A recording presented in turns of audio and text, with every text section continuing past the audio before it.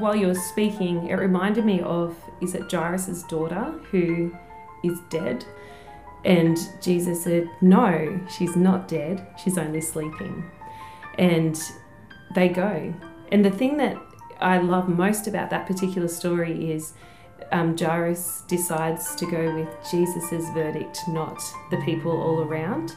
And so when we're faced with that, I am dead, or there's no hope for me, what is the truth? What is the truth is what Jesus would say, which is, no, you are not dead, you're only sleeping.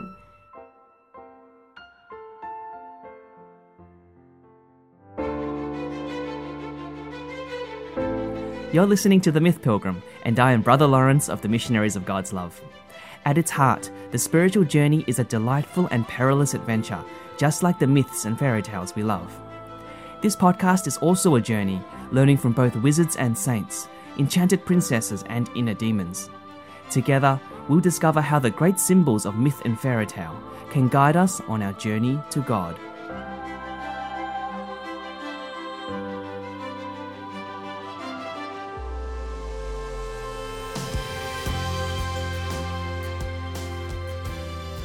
Okay, hello everyone. Welcome to this special episode of The Myth Pilgrim.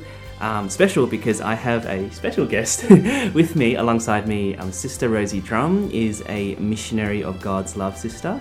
And I'm particularly blessed to have Rosie with me because this topic on Sleeping Beauty is something I haven't dared to do myself. I've been wanting to record an episode on this classic fairy tale for so long, but so when Rosie kind of had the idea of recording something on Sleeping Beauty, I'm like, yes, this is a movement of the spirit. But I'll talk about why I was a bit hesitant at first. But maybe the first thing I'll say is hello, Rosie, and welcome. Yeah, wow, that's really intriguing. yeah. The controversy. That's right. That's Beauty. right. But Rosie, can you tell us a little bit about yourself? Sure. So, I'm Rosie. I joined the Missionaries of God's Love a while back.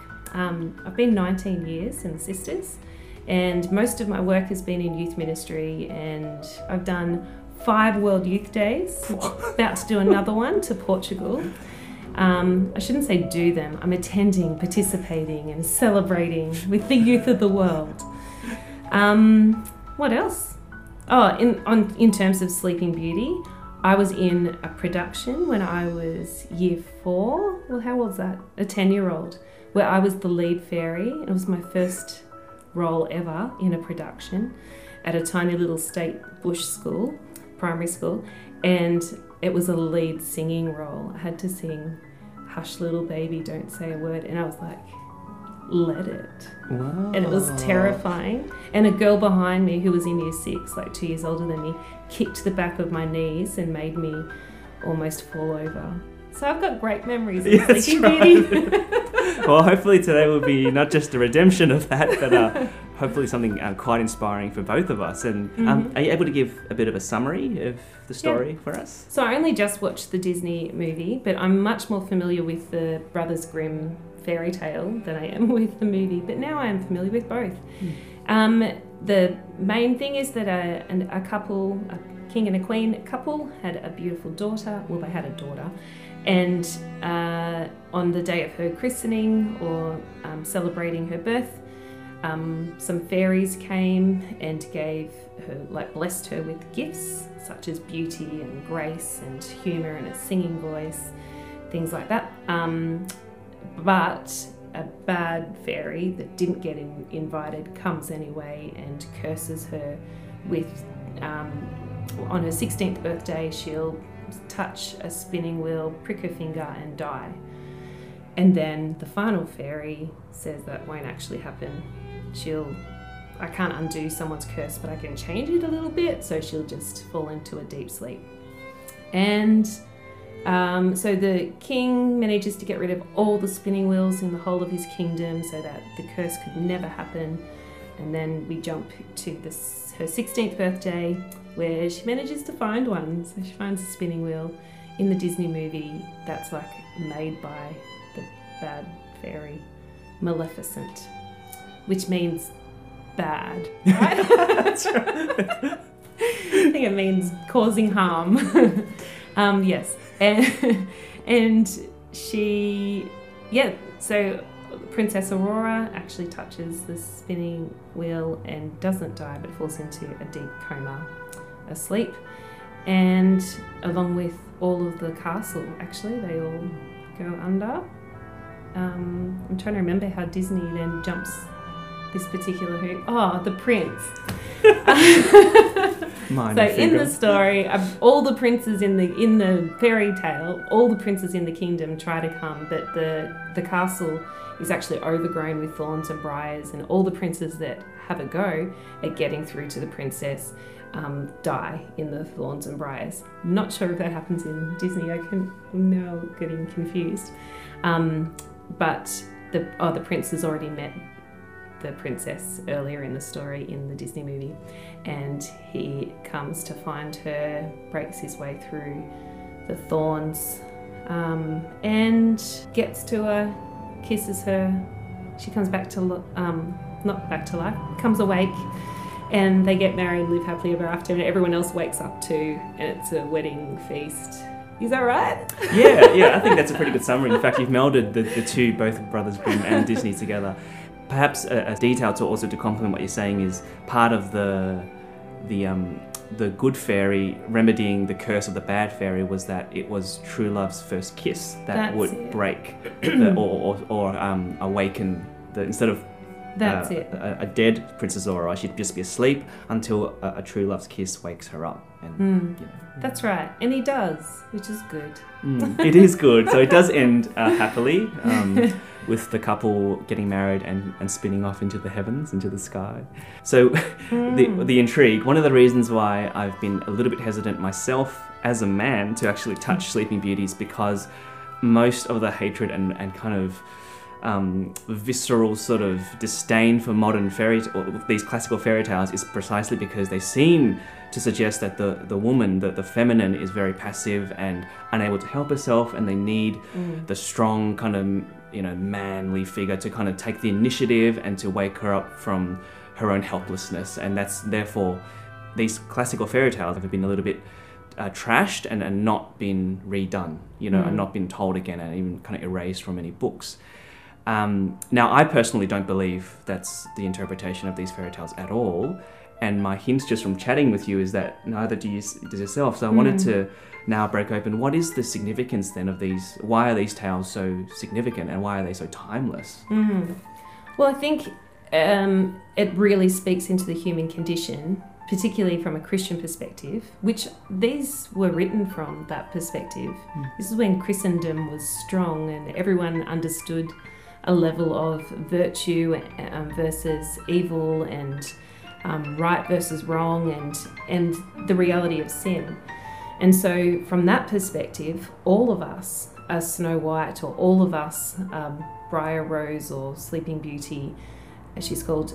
All of us are incapable of moving beyond sin and evil that has trapped us into a coma.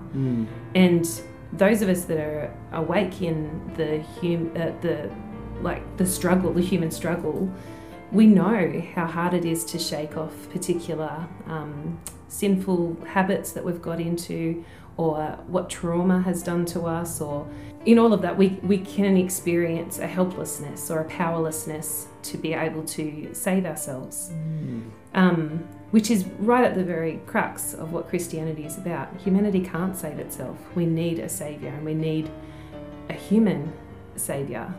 So the person of Jesus Christ is the bridge between our powerlessness and God's almighty power. So he brings the two together and saves us.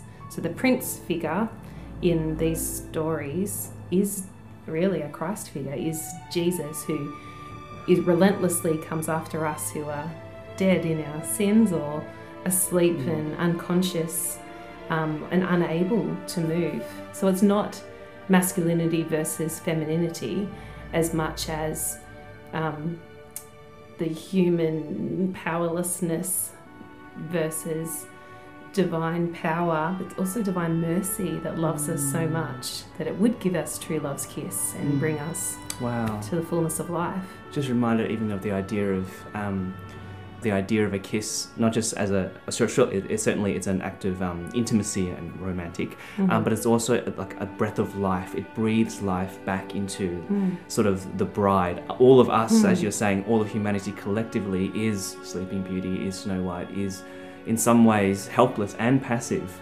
but it takes that God. This is what we talk about grace, right? Grace being an initiative of God from outside this fallen realm in order to wake us up to our real identity in our real selves. It's divine CPR. So I can't give myself CPR. I need somebody else to do that. Like if you're unconscious, you're unconscious. Like you can't actually do that. And so that second person has to also know what they're doing and how to do it. And that is who Jesus is, that he not just conquers sin, but enters right into the depths of where we are to bring us to life and to breathe life into us and to, massage our hearts back into rhythm. Yeah. This when you mentioned the kind of Prince figure as the Christ archetype, I'm just remembering, because I rewatched the Disney as well recently, just to see his perseverance and his like unrelenting pursuit of Sleeping Beauty, and putting on the lens of Christ. It's like you could see from even just this animated story, this adaptation, how much the Prince would be willing to fight through and to what he was willing to put at stake. Like, did any of that kind of speak to you when you rewatched? Oh, definitely. And that the fairies give him the sword of truth and the shield of virtue. Yes. Shield of virtue. And that's what he makes his way through the thorns and the briars with. And he cuts through. I was like, oh my goodness, this is what God does in all the thorns and briars of self-deprecation in my head and shame and embarrassment about my own condition. He comes through with the sword of truth and tells me that I'm lovable and I am a child of God and I am worth him fighting for. So, which is beautiful. I loved that they had the sword of truth doing that, and then the shield of virtue, that a virtuous life can ward off then the attacks of the enemy. So the weapons of righteousness are given to the Prince to make his way through. So that really struck me. And but then that he never gave up. Even when Maleficent says, what does she say? Now shall you deal with me, O Prince, and all the powers of hell. Yeah. And then and that's when he's facing off to Maleficent herself, like the devil, the snake-like, serpent-like, dragon, fire, Yeah, and he does. Like he faces off and uses what he's been given, but it's the determination of real love, I think, that allowed him to keep persevering. And it's definitely what took Jesus through death itself and dealt with the powers of hell to get through. Because there could be listeners, and I myself, part of this is that we can have a belief that we're so caught up in our sin and we're so unattainable and so beyond help that we're just we're not asleep, we're just dead. Whereas God doesn't see that, right? The whole image, this episode has been recorded first week of after Easter. The whole drama of Easter is that Christ has gone into God-forsakenness, to death itself, in order to pursue us. So what would you say to listeners who may be feeling like they're too far gone, and they're too much locked away in the highest tower, unreachable? Well, while you were speaking, it reminded me of, is it Jairus' daughter who is dead, and Jairus, an official, I can't remember which gospel that's in, but comes and asks Jesus to come and heal his daughter, and then just as they're on their way, someone comes and says, oh, she's dead, so don't bother the master any longer. And Jesus said, no, she's not dead, she's only sleeping. And they go. And the thing that I love most about that particular story is Jairus decides to go with Jesus's verdict, not the people all around. And so when we're faced with that, I am dead, or there's no hope for me, what is the truth? And again, the sword of truth. what is the truth is what Jesus would say, which is, no, you are not dead, you're only sleeping. And he goes in and raises Jairus' daughter. But I love also that he goes in with Peter, James and John, which is the authority of the whole church. So they're the apostles who will set up the church. So they see Jesus going, what's death? It's just asleep. I can deal with that like I can deal with anything. And they watch him deal with a dead girl and bring her back to life. They also watch him die himself later and come back to life. So that's the authority of the church, to speak into the lives of people now and say, with all the authority given by the Master himself, no, humanity is not dead, and each individual person, where there's life, there's hope, are not dead, but are only sleeping, and it's our duty to speak the truth into their lives and their hearts and bring them back to life.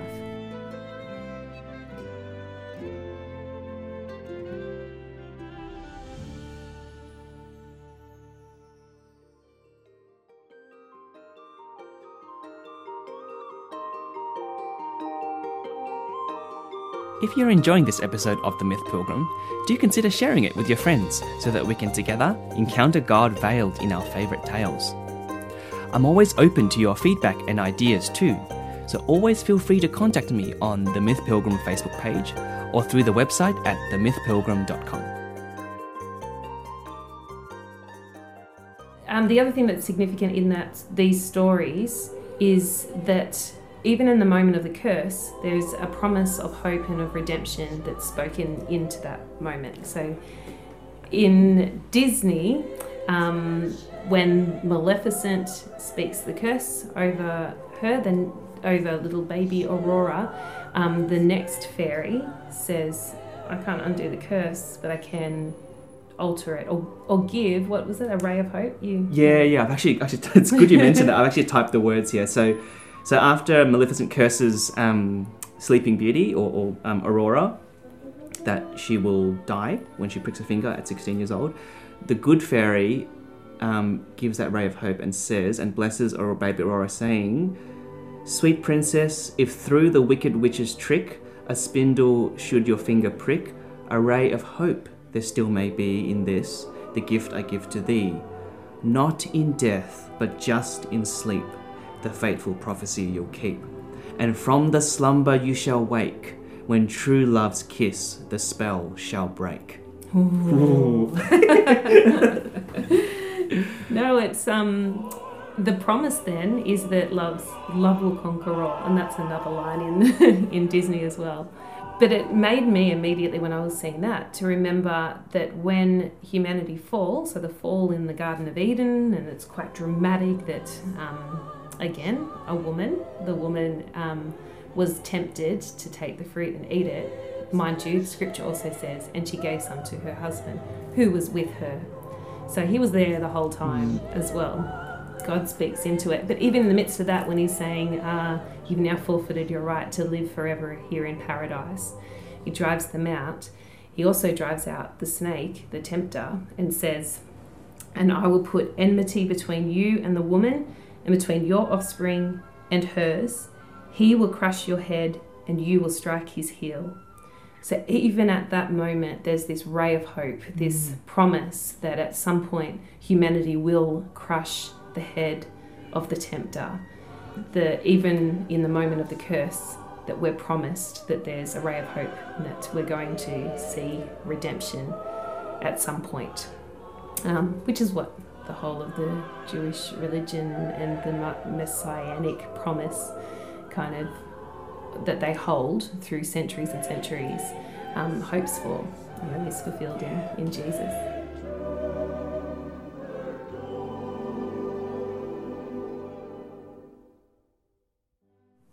Rosie, as we sort of arrive at the end of this episode, so rich, so beautiful, the sharings, I'm wondering whether you'd be inspired to lead a bit of a prayer just for some of us who may be listening who could be struggling with some of the themes in today's episode, of helplessness, passivity, Maleficent's curse upon our lives.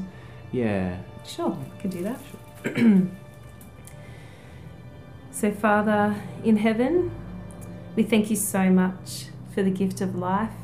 We thank you that you've planted deep within our hearts this hope, this yearning for more than we're currently experiencing. We pray, Lord, that you continue to remind us that we are so loved that you sent your Son to wipe out the thorns, the briars, the barriers that sin has planted between us and you. And we ask, Lord Jesus, that you remind us that you have offered us and you give us true love's kiss, that you breathe your very life and your light into our lives.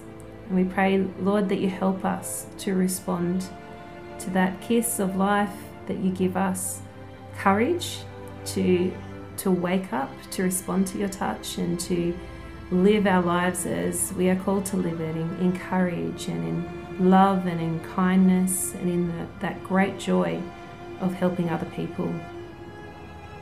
We also pray, Mother Mary, for your help. We pray that you help us to know the gift of your Son, that you help us to respond to God's will and to God's grace in our lives. And we ask that you help us to just walk with the confidence and the grace that you walked throughout your life with. We ask all of this through Christ our Lord. Amen.